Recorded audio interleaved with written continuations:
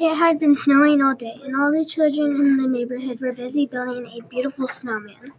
When they finished, they named him Bob.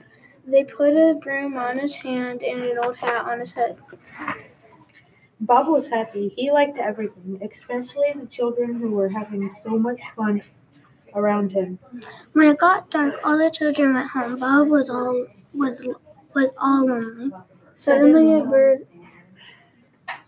bird appeared. He sat on a tree and shook his wings. Brr, He said, it's too cold here. I'm on my way south. All my friends have left already and I'm late. In the south, we will eat fruit off the trees and sing beautiful songs. Then he stretched his wings and flew off into the dark night. All night long, Bob thought about what the bird had told him. He dreamt about this beautiful faraway country. He imagined himself on the beach, standing under a palm tree with a snowman at his side. With his broom he would wave to the passing boats and liked that idea. Suddenly, Bob decided to go south too. At dawn, Bob walked to the train station. He thought of the children and he felt sad. They would miss him. As he walked, he began to sweat. His carrot nose began to quiver, and his hat slipped on his head. The train was already waiting for Bob.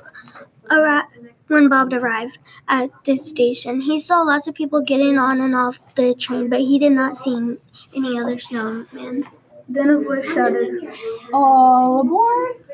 So Bob climbed onto the electric car, and the door was shut.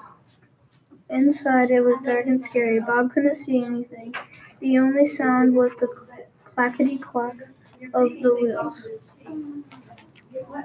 Then Bob started getting warmer and warmer. He was sweating a lot. Bob became smaller and smaller. Suddenly, his hat slipped off his head. Then he lost an eye, then his carrot nose. Bob was worried. He was getting so small that you could hardly see him. By the time the train arrived in the south, Bob had turned into a puddle. Oh dear.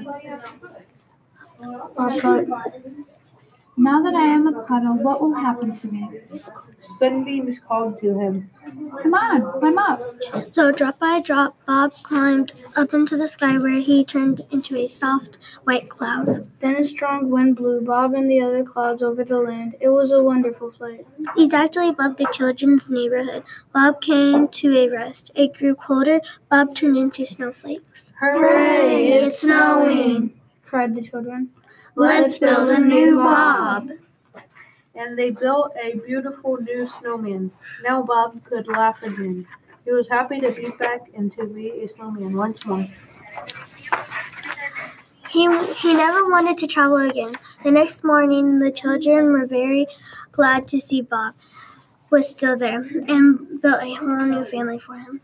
Only Bob knew that one day the snow family would become puddles again.